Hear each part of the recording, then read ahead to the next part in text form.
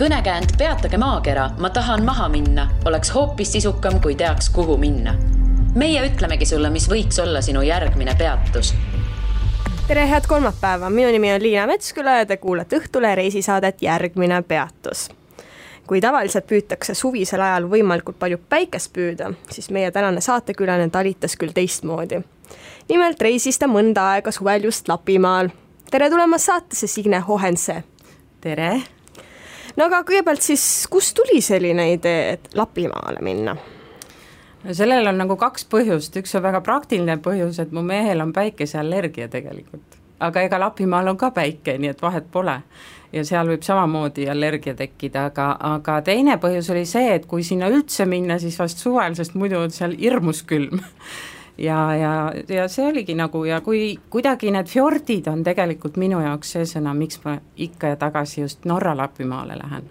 Et ma olen juba 3. kord seal käinud, et see on no aga suvisel super. Ajal siis alati Eestis minema, nii palju kui siin Eestis seda päikest üldse on? Selles mõttes see ei ole eesmärk muidugi omaette, aga lihtsalt kui on puhkus suvel ja kui on rännu kihk veres, siis tulebki suvel ju minna. Ega ma muul ajal pedagoogid puhata ei saa ja siis ongi nii. Olete te pigem selline jahedama ilma armastaja ka või ikkagi? Jah, võib küll öelda, jah. Et ma olen ise käinud küll Hispaanias ja Portugalis ja ka väga kuumades kohtades, aga ikkagi ei tunne väga hästi. Ja. See on ka põhjus, ma arvan. No võt, ja enamik inimesi on need, kes ihalevad sinna päikese poole ja selline sügisene ilm, nagu meil praegu on selline nagu kole. Jah, ei tea, aga päikest on seal ka, et tegelikult see ei mõtle nagu selle peale, et oi, et hirmus külm või et pigem on see, et igal pool on ju ka päikeselise ilma. Eestis on ju sama. Sul võib olla täiesti nii, et Põhja-Eesti on pilves, külm, vihm, aga Lõuna-Eestis on imeilusad ilmad, et ja kui sa oled vaba, sul on oma auto, sa saad täiesti ju reguleerida, kuhu sa parajasti sõidad. Ja kui väga põhjas seal Jäämere ääres hakkab väga külm, siis sõidad jälle lõuna poole, kus on parasjagu ilusam ilm ja soem. Nii et selles mõttes ju saab ka Põhjamaal otsida kohti, kus on parasjagu soem. No sai võetud siis, et Lapimaa. Just. Aga mis siis edasi, et kuidas see kõik kujunes, et kuhu minek, kuidas minek ja nii edasi? No meil peres on niimoodi, et kuna mehel on selline vabakutseline amet, siis temal on sellist vaba aega rohkem mõnes mõttes, et tema paneb alati paika sellise kultuurilise ja ajaloolise mingi tausta enda jaoks veidi. Ehk siis seekord sai saamid ja Lapimaa valitud. Ja siis me määrame ära kõige kõrgema või kaugema, kuidas siis öelda õigem, kõige kaugema koha, kuhu me minna tahame, siis sõidame joonelt sinna praktiliselt välja ja siis hakkame tagasi tulema nii, kuidas juhtub. Et siis on juba nagu näha, et kui palju seda ajakest üldse on jäänud iga asja peale. Kuidas minek oli, kas oma autoga või võtsite rendiauto? Oma auto. Kas oma autoga on parem minna? No oma auto on nagu kindel värk, sa tead teda, tunnet teda hästi ja meil oli uus auto ka ja hästi mõnus. Miks ma seda küsin on see, et hiljuti käisid saates ühed noored, kes käisid siis autoga mööda Euroopat sõitmas, mis nad käisid mingi 15 maad läbi. Küsisin, et et kelle autoga siis mindi, et kes oli see, et võtame minu auto ja sõidame, ma ei tea, mitu tuhat kilomeetrit läbi. Ja nemad võtsid rendiauto, sellepärast, et see on palju parem, nad on kindlad, et sellega on kõik korras, nad on selles maksnud ja nii edasi. Et kas see ei ole sellist mõtet? Pigem annab, meie oleme arutanud sedapidi, et see annab meile täpselt absoluutse sellise vabaduse ühest küljest, et me ei pea kuskil kohas tagasi olema just sel ajal, kui me oleme kokku leppinud, kuigi ma tean, et rendiautoga ka sa võid ju juurde maksta ja nii edasi. Küsimus ei olegi selles. Võib-olla see, et oma auto on nii nunnu ka, eks see on emotsioon ka ilmselt, ma arvan. Kas autoga oli kõik korras? Jaa, sel aastal oli, aga siis kui meil ongi, miks me uuesti sinna läksime, et meil jäi, see on siis üle-eelmisel aastal jäi reis poolele, siis vana auto lagunes lihtsalt keset Rootsi Lapimaad ära, enne kui me Kirunasse välja jõudsime. Ja mis siis sai ometi? No midagi ei saanud, hästi töötas kindlustus. Täiesti pärapõrgus kusagil Rootsi mägedes olles tuli tasuta, helistasime Tallinnasse, saadeti auto järgi ja viidi tasuta esimesse remonditöökohta, mis oli lähim, see juhtus olema 120 kilomeetri kaugusel ja seal siis nii palju putitati üles, et öeldi küll, et me võime ka nädalaks 2 jääda, et nad teevad täiesti korda, aga nad arvasid, et me ikka saame Eestisse välja ja saime ka, nii et kõik läks hästi lõppkokkuvõttes. No aga ikkagi ebamugavusi ta tekitas selles mõttes, et selles mõttes, kui te olite plaaninud, et te lähete näiteks homme sinna, siis oli hoopis homme minna autoparandusse. Aga see oli ka seiklus, et sa võtadki kõike, mis tuleb ette sellisel reisil, kui sa ei ole väga planeerinud kindlalt, nagu seiklust ju. Ja tegelikult seal oli hästi lahe see kohalik transpordi see autojuht, kes oli niisuguse jämeda kuldketi ja rangis jalgadega niisugune naistemees tundus ja siis ta viis meid hästi huvitavatesse kohtadesse tee peal, temal oli aega laialt, tegi meile veel kohalikku ekskursiooni, viis kihvtidesse kohtadesse sööma ja terve päeva seal reisisime veel ringi, nii et no täpselt, nüüd on seiklus, millest ka aasta hiljem jutustada siin saates. Just.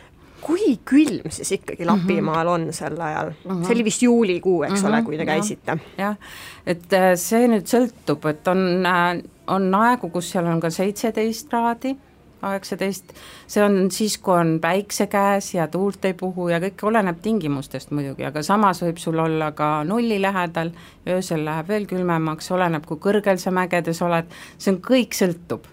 Aga põhimõtteliselt peab arvestama, et sa lähed nagu meie kevadesse, et nagu mai või käod kukuvad ja kullerkupud õitsevad ja veed volisevad ja kas suvisel ajal on parim sinna minna? Oot, ei ole talvel käinud, kusjuures me arutasime, me sattusime Soomes ka sinna nii-öelda väga külmapooluse lähedale, et mõtlesime, et jube kihvt ja huvitav oleks ikkagi üks aasta näiteks elada täiesti seal polaaröös, kui sul ongi -40 kraadi, aga me ei ole käinud ja muidugi võiks minna ka, aga kuidagi mõlemad pedagoogid ja jõulu tahad nagu ikkagi koos lastega veeta ja nagu ei ole sellist väga konkreetset aega ka, et talvel minna, et siis peaks selle nii-öelda vaheaasta endale lausa võib-olla võtma, et tõesti katsetama, kuidas siis seal olla, on kindlasti väga põnev, virmalisi tahaks näha. Kui külmaks need temperatuurid üldse selle aja jooksul läksid, et kuhu maani te läksite? Võt meil oli selline huvitav reis, et me olime suht offline'is, ehk me otsustasime, et me ei vaata internetti mitte midagi, et kui väga külmaks läks, siis me lihtsalt küsisime kohalike käest, et kuidas siin ilmaennustus parasjagu on ja siis põgenesime umbes, et kui väga külm parasjagu oli. Ja tegelikult see on huvitav, sest kui sulle öeldakse, et näiteks, et sul on -kraadid või 0 ümber, siis sul hakkab ju külm. Aga kui sa ei tea täpselt, arvad, et umbes vist on, siis ei tundugi nii hull. Vähemalt mulle tundus küll nii. Et ega me väga täpselt seda ilmaennustust ei teadnud. Ükskord küll, kui me sattusime mingi tohutu vihma kätte, see oli Soome poolel, jah. Siis küll me otsisime bensujaama ja kohviku lähima üles ja siis vaatasime internetist, et me olimegi mingi madalrõulohus umbes ja oligi mingi -4 lausa ööseks lubas ja oli mingi +4 päeval või et see oli nagu kõige niisuguse, tõesti me tundsime, et tahaks nüüd kindad ja sokid ja kõik, mis kaasas oli, selga panna, aga pigem oli see, et vihma ka ladistas meeletult. Sest kui vihma ei ole, siis paned tuulekindlad riided, väga head riided kaasas, ei juhtu midagi, aga võt, kui sajab ka ja on külm. Ja kuna arvestades, et me olime telgis ka, siis ongi, et siuke vihmapäev oligi, siis magad terve päeva ja no lühikeste pükste ja lühikeste käistega väga ei saanud seal ringi liikuda või sai? Päris ikka ei saanud. Selles mõttes, et lühikeste käistega küll, aga pikad püksid olid küll kogu aeg jalas ja rääkige ööbimiskohtadest, et kas te ööbiste telkides, kämpingutes, hotellides? Et meil oli tegelikult plaan ka hästi palju matkata, käia ja selle tõttu me natuke eeltööna vaatasime neid looduskaitsealasid ja ka näiteks Kungsledeni matkarada ja Norras ka mingeid matkaradasid, et seal on üks, mis peab ütlema, et seal on väga head ja väga korralikud matkarajad märgistatud ja kus on ka ööbimisvõimalused nii-öelda matkajaamades, mägijaamades. Et me kasutasime ka neid tegelikult, aga mitte väga palju, sest kuidagi meil on välja kujunenud nii, et ega me hästi ei tea hommikul, kus me õhtul oleme. Ja kui meile mõnikord nagu koht meeldib, siis me jääme ka mitmeks ööks. ja kui me hotellidesse tahtsime jääda või ka kämpingumajadesse, siis lõppkokkuvõttes kujunes välja nii, et need rahvarohkemad kohad, kuhu me sattusime, seal lihtsalt sellised nii-öelda hea hinnaklassiga, mugavustega majad olid kõik juba kinni bronnitud. Ka näiteks seal Käsivarre, seal Soome nendes suurtes matkalaagrites oli umbes, et võta puutelk, no siis juba magad oma telgis on ju, et sääski tule sisse niimoodi. Aga ja ütleme päris sellist hinnaklassi, kus üle 100 euro juba nina maksad, no seda päris ka ei tahtnud endale tekitada. Mis asjad on mägijaamad ja puutelgid? No tegelikult märkisin üles endale huvi pärast. No sisuliselt puutelk, ta on tegelikult väike puust onnike, tavaline niisugune, kus ei ole sul ühtegi mugavust sees, lihtsalt on sul magamiskoht, et saad seal magada. Või siis teine variant on see, et näiteks Abiskos seal see Kungsledeni alguses, seal on need hästi palju noori käib ja siis, kui me seal oleme, siis me alati naerame, et see meenutab nii nõukaaegset pioneerilaagrit kuidagi, et kõik jube entusiastlik ja niisugune söökla suur ja seal oleks võimalik magada nagu siis ühikatoas või et sul on 16 või 20 inimest ühes ruumis või, aga meie vanuses nagu kuidagi juba ikka eelistad jälle siis oma telki, et eks see on valikute küsimus jah, et aga meile see elu sobib, meil on terve elu meeldinud telkida, nagu mees mul on isegi öelnud, et ta küll ei valinud mind selle järgi, aga et ta on nii õnnelik, et talle sattus naine, kellele telkida meeldib. Okei, see oleks küll tore põhjus, kuidas valida, eks ole ju. Aga mis need mägijaamad olid? Need ongi matkajatele mõeldud siis sellised ööbimiskohad, kus ongi hästi erinevad võimalused, sa võid telgi võib panna täiesti tasuta ükskõik kuhu ja siis maksad väikse raha, meie rahades umbes, ma mäletaks, see oli sõltus kohast 8 kuni 18 euri ja selle hinna sees on sul siis kõik nii paljudes kohtades isegi saun on seal hinna sees, rääkimata siis duširuumidest ja kõikidest soojadest kohtadest, kus saab istuda ja mõnusalt ennast tunda ja köök ja kõik on, et selles mõttes. Kas on mingi erinevus ka Lapimaa, Soome, Rootsi ja Norra poole vahel? No eks ta on, sest Norra, nii kui ma ikka imestan seda, et nii kui üle Norra piiri nagu lähed, on loodus hoopis teine. Mäed on kuidagi teised, need fjordid ilmselt ja kõik see on hoopis teistsugune. Kuigi jah, loodus ise, ütleme, see tundra taimestik ja kõik on ju sarnane. Aga on küll erinevus. Ma ei oska, see on tunde küsimus ka muidugi kindlasti. Et kui ei teaks, et seal on piir, siis tegelikult on juba kohe aru saada, praktiliselt üle piiri astudes on juba mingi pilt teine. Norraga kuidagi on. Teed on natuke teistsugused märgistusega juba, et sa mingite asjadega, selle Norra nagu eristub ja Norra eristub ka sellelt, et kui sa oled tõesti selline matkaja, kes matkad mitte matkabussiga, mis on, või selle suure matkaautoga, eks, mis on ka väga populaarne seal, et sa vajad ikkagi vahepeal ka sellist peatust, et natuke värskendada ennast ja käia mõnes kohas natuke kergendamas, siis Norras on see kultuur väga hea. Need puhkeplatsid ja kõik sellised ka nii-öelda käimlad või tualetid, teeäärsed on väga puhtad ja väga korras ja väga, isegi võib olla, et parkimisplatsis sul on soe vesi, millega käsi pesta, et see on super. Soomes ja Rootsis sellist asja ei ole? Ma parem Soomest ei räägi nagu meil. No nii, nüüd läks see osa huvitavaks, mis seal Soomes siis on? No see oli juba, ütleme, lõuna pool tagasi tulles, me tulime, mida me ei olnud teinud, me ei olnud nagu seda laheäärt ülevalt alla sõitnud Soomes, et põhjast nagu alla tervet äärt ja siis me tulime sealt, see on suht turistide koht tegelikult, seal on palju erinevaid kohti, kus ka soomlased kohalikud ise puhkamas käivad mere ääres.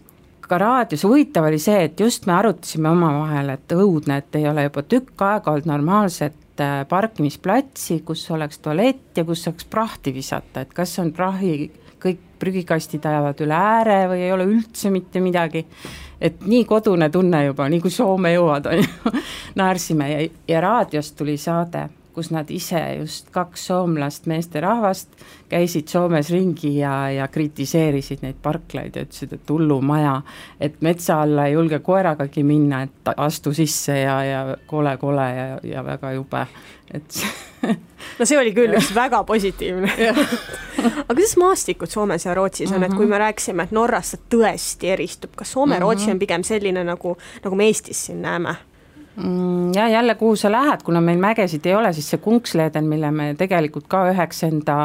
matka sihtkohaks valisime, siis see matkarada ju läheb mööda mäestikku tegelikult ja see on ka ikkagi väga erinev meist, aga Soome, muidugi tundraloodus on ikka erinev, aga no ma ei oska, hea küsimus, eks mõnes mõttes ta on jälle Soomega on üldse kuidagi nii, et ta tundub ju nii kodune, me oleme ju seal käinud, on ju, ja ka Karjalas ma olen käinud ja igal pool, et kuidagi see on nii kodune ja vaata, siis sa ei pane nagu seda erisust võib-olla nii ka tähele.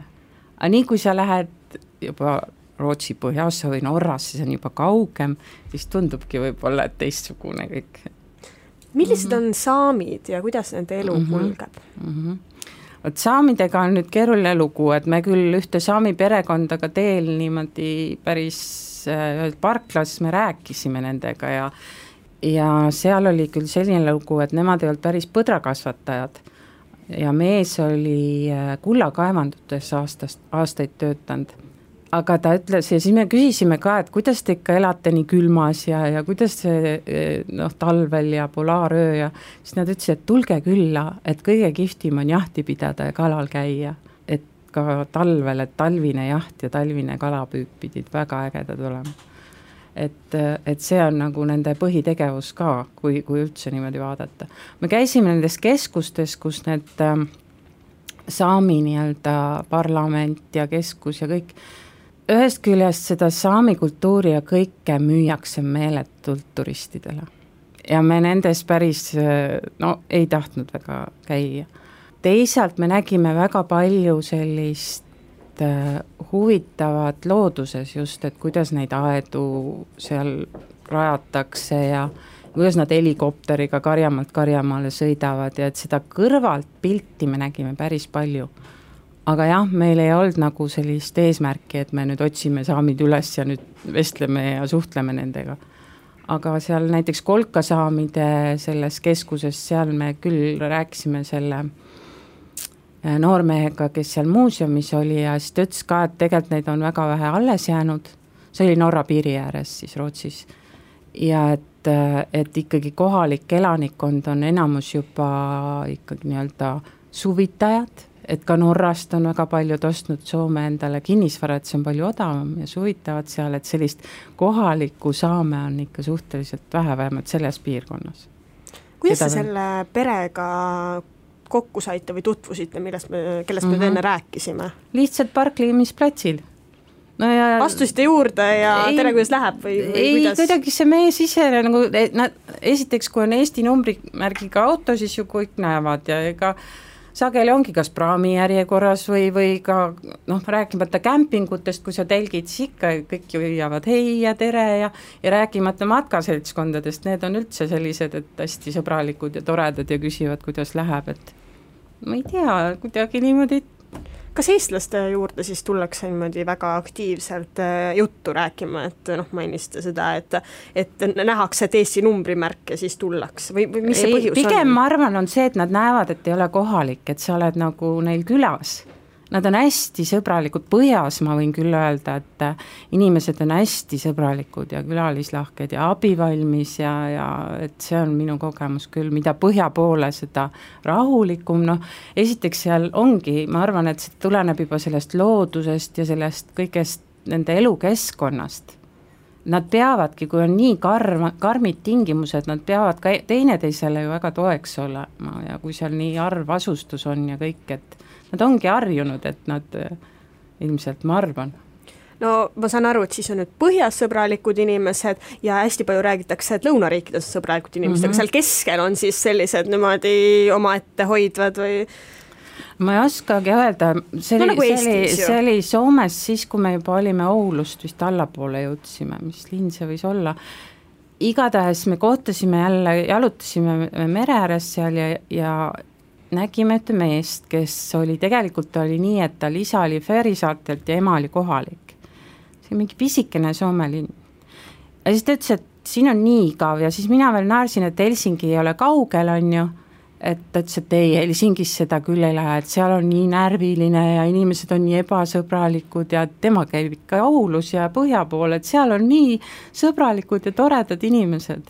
Et võib-olla ka see mõjutas minu sellist tunnet, aga see kinnitas võib-olla veel kord, sest Oulus me käisime ka seal autoremondi töökojas, sest meil ikkagi üks väike õnnetus juhtus kiirteel, et järsku tekkis jube kolin, selline tunne, et auto laguneb umbes ära ja siis me tõmbasime tee äärde ja siis ma vaatasin auto alla ja auto all oli kuna see on plastmass põhi meil, siis see oli tükk ära ja siis ma panin muidugi selle toruteibiga või see, mis on power teibiga kinni ja me sõitsime Oulusse välja, aga tahtsime, et ikkagi üle vaadatakse ja see, kui sõbralikud teenindused, kuidas see poiss ütles, tulge vaadake ise oma auto põhja ja kohe kell 2 tulge tagasi, me võime teile helistada, et see kuidagi, suurlinnas sa ei tunne seda, et siin et kuidagi sa oled nii teretulnud, et võib-olla see on selline väikese linna fenomen ka, et sest väikestes linnas ükskõik kuhu sa lähed,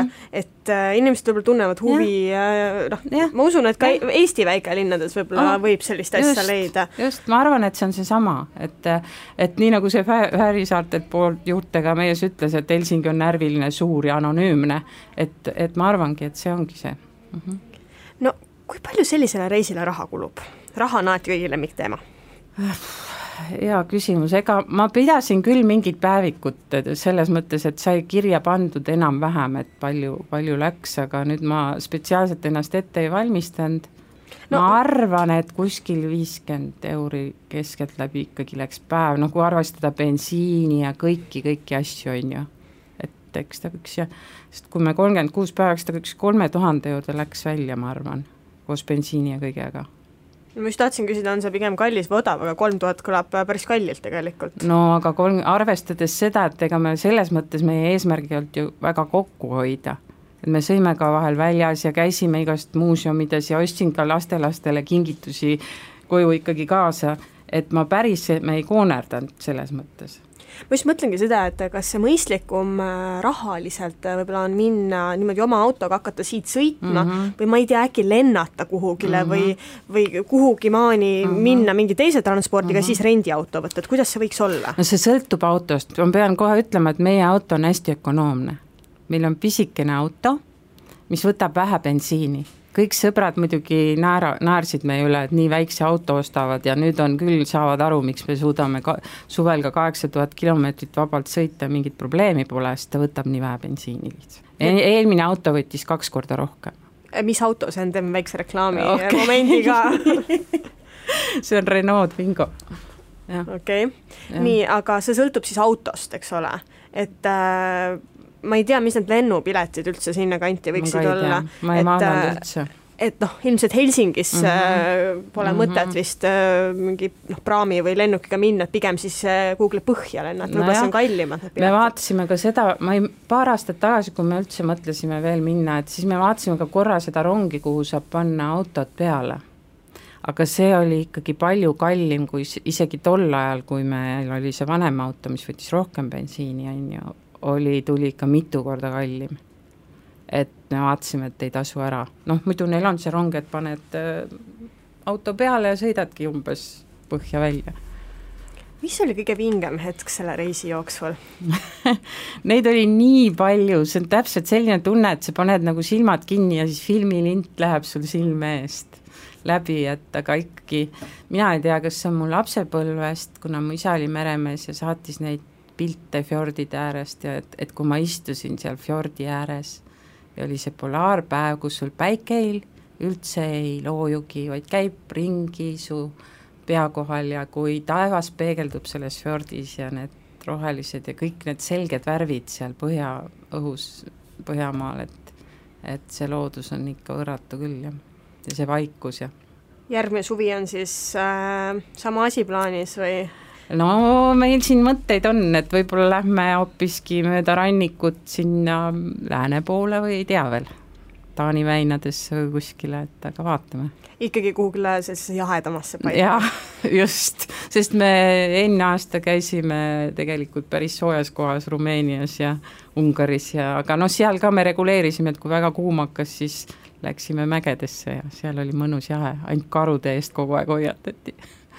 Karude oht oli Rumeenias. Aitäh, Signe, saatesse tulemast! Aitäh! Järgmine peatus on eetris tuleval kolmapäeval. Kuula meid igal kolmapäeval Õhtulehest, SoundCloudist või iTunesist ja ära unusta meie podcasti tellida.